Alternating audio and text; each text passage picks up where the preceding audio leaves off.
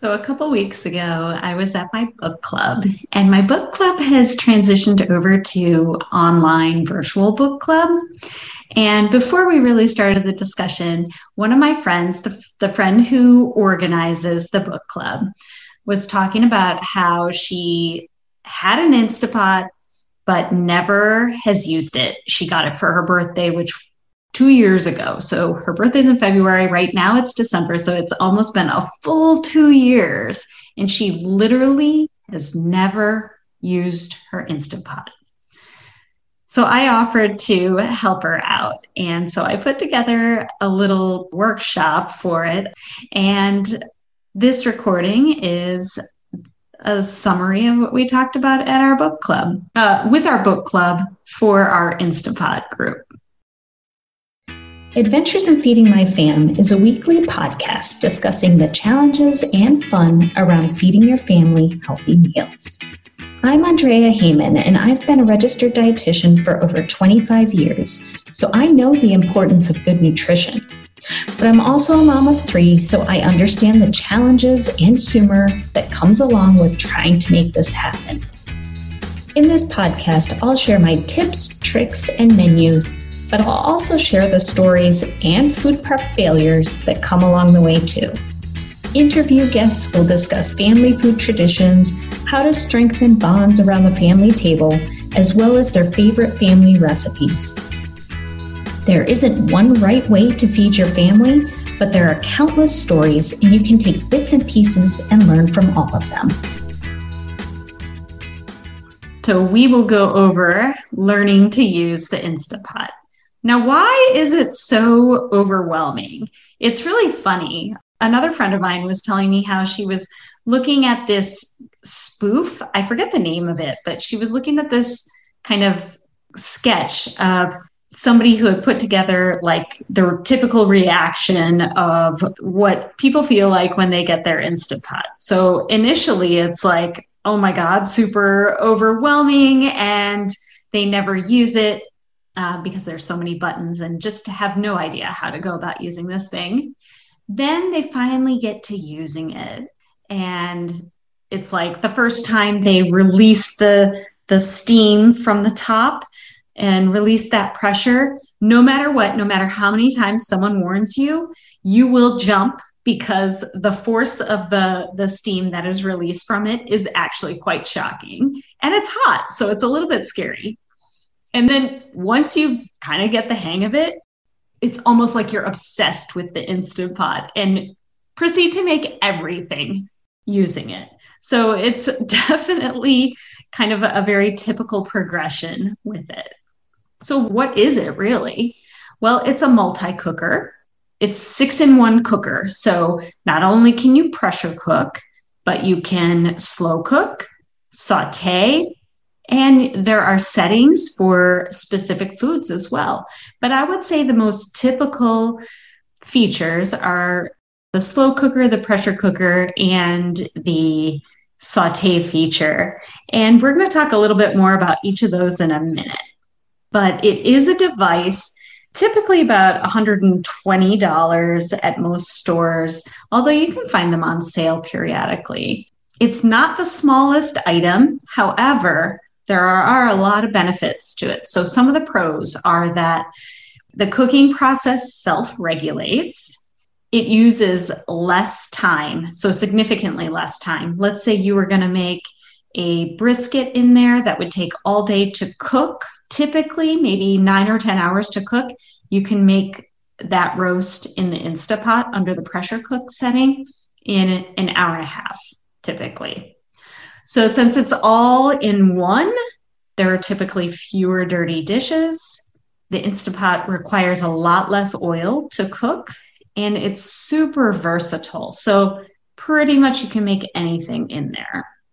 However, people do get really overwhelmed with all the settings and the buttons that they find on the face of the Instapot. And to be quite honest, mine has a series of preset buttons. So for example, there's a button for vegetable, there's a button for rice, there's a button for yogurt, a variety of different options. I literally never use those. I really just use the manual cook option so that I can choose how much time I'm going to be cooking the item. There are some really nice charts, and typically if you find a specific recipe that you're following, the recipe will indicate the recommended cook time. And whenever the cook time on the recipe indicates the high setting, that's always going to be the pressure cook setting. So I usually just use the manual buttons and adjust the time. I don't use all of those preset buttons. I tend to find that they don't always work perfectly, whether it's foods get a little bit overcooked or typically things might get burnt because the machine doesn't necessarily know how much you have in the pot. So I really stick to those manual settings and adjusting the time to what I want. But I do, however, use the saute feature. What I would recommend if you are, for example, making a soup or you're browning some meat or chicken in the Instant Pot before you pressure cook it, the saute feature, you might put the food item into the base, press saute, start to get that going. I would turn off saute shortly before you are finished sauteing. The reason is because the food remains in the pot. And so if you wait until the food is completely sauteed and finished, then you tend to overcook it because the heat doesn't cool down automatically right away. Okay, there also is a keep warm button. So you can set your cook time, then go ahead and once that's complete, the machine will then have the option to keep your food warm. And that's a really nice feature depending on what your food is if you want to maintain the temperature for a period of time. Rice, there is a rice button on my Instapot. I honestly have never mastered using that, and my rice tends to not turn out great in there, but some people have luck with it. And probably the biggest component or the trickiest thing on there is the natural pressure versus the manual pressure release. So if you look at the lid of your Instapot, when you're putting the lid on, you want to make sure that there's a knobby thing up there and it needs to be turned toward sealing so that when you put the lid on and it does its thing, it is sealed tight, and that way it can come to a proper pressure cook. After the cook time elapses, you can either do one of two things. You can allow the machine to slowly come to release the pressure inside the machine, and that could take somewhere between 10 to 20 minutes about. I typically use the manual pressure release. That is where you will take that same knob at the top and turn it to the venting position. I will tell you, one, always make sure when you do this that the Instant Pot is not under a cabinet because it will release quite a lot of steam. And especially if you have wooden cabinets, that moisture from that steam can be quite damaging if your device is set underneath the cabinet. The steam can damage the wooden cabinets. So we definitely don't want that. This is where I mentioned before that no matter what, you will scare yourself the first time you use the manual pressure release. I recommend using a spatula or something of that nature so that you don't have to touch it directly. And I would still even put a hot pad on my hand. But I guarantee, even though I'm warning you now, you will jump and you will do a little, the first time you do it, because it is pretty forceful and it's pretty shocking. Okay, in which settings do you want to let it go on, the natural pressure versus the manual pressure? So if you do the natural pressure release, there's still going to be a fair amount of cooking still. So if it's something like vegetables that you don't want to get mushy and overcooked, then I would do the manual pressure release so that it's quicker. So those are the typical options. I'm going to leave a link at the bottom so that you guys can see a short video about manual versus natural pressure release. And I think that'll be really helpful just for you to see what it looks like when that happens. It's a minute video. The other thing I'm going to do is leave you all with some of my favorite Instant Pot recipes. That'll be in the show notes for those of you who are listening on the podcast. And also that'll be a bonus for those of you who are watching this over video. Okay. You will find a bazillion accessories out there for your Instant Pot. So I would say right off the bat, you don't necessarily need to have all of those accessories. However, if you become one of those people that loves your Instant Pot and you make so many things using it, then you might in fact want to get some accessories. I actually did get an accessory package. So usually they're sold in like a package. You get like 20 different items all together for a pretty reasonable price.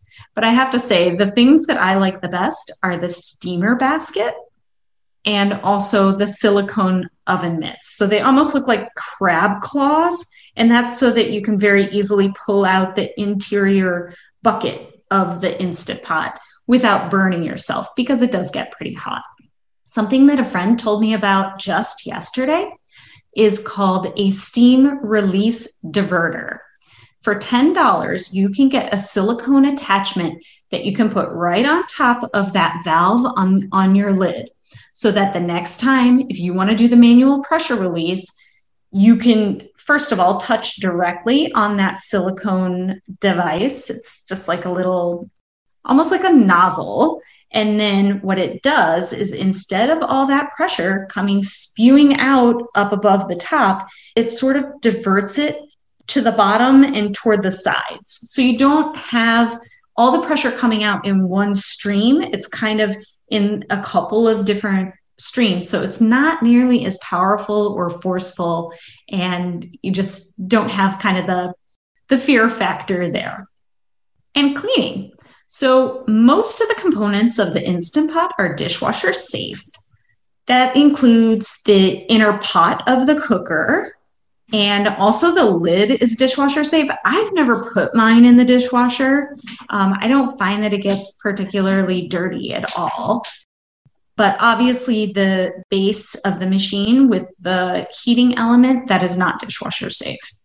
If you find that your inner pot of your cooker, over time, you're going to find that it gets like these little bluish rings on the interior. That can be pretty easily scrubbed off with white vinegar if that bothers you. And the exterior of the base can be cleaned with a damp cloth. And that's it. So what I mentioned was, so yesterday I made a cauliflower curry, which was absolutely fantastic. Feeds a lot of people. And I did make rice on the stovetop as well. But I hope you enjoyed that. I'm going to include my 5 favorite recipes that I make in the Instant Pot, and I hope you'll enjoy that. For those of you listening on the podcast, as always, if you enjoyed this episode, you can review, you can share the episode with a friend. But I hope this was helpful. Let me know what you want to hear more of. And I'm always available on Instagram at Adventures in Feeding My Fam. And I've also got my Facebook group. And now most of you may or may not know that I am offering my 52 recipes challenge.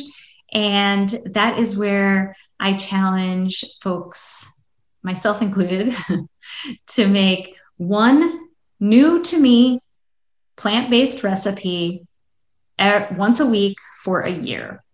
The idea is that we're getting additional variety in our diet, more plant-based foods, and improved health while we're all doing this with the camaraderie of others and sharing ideas. Take care.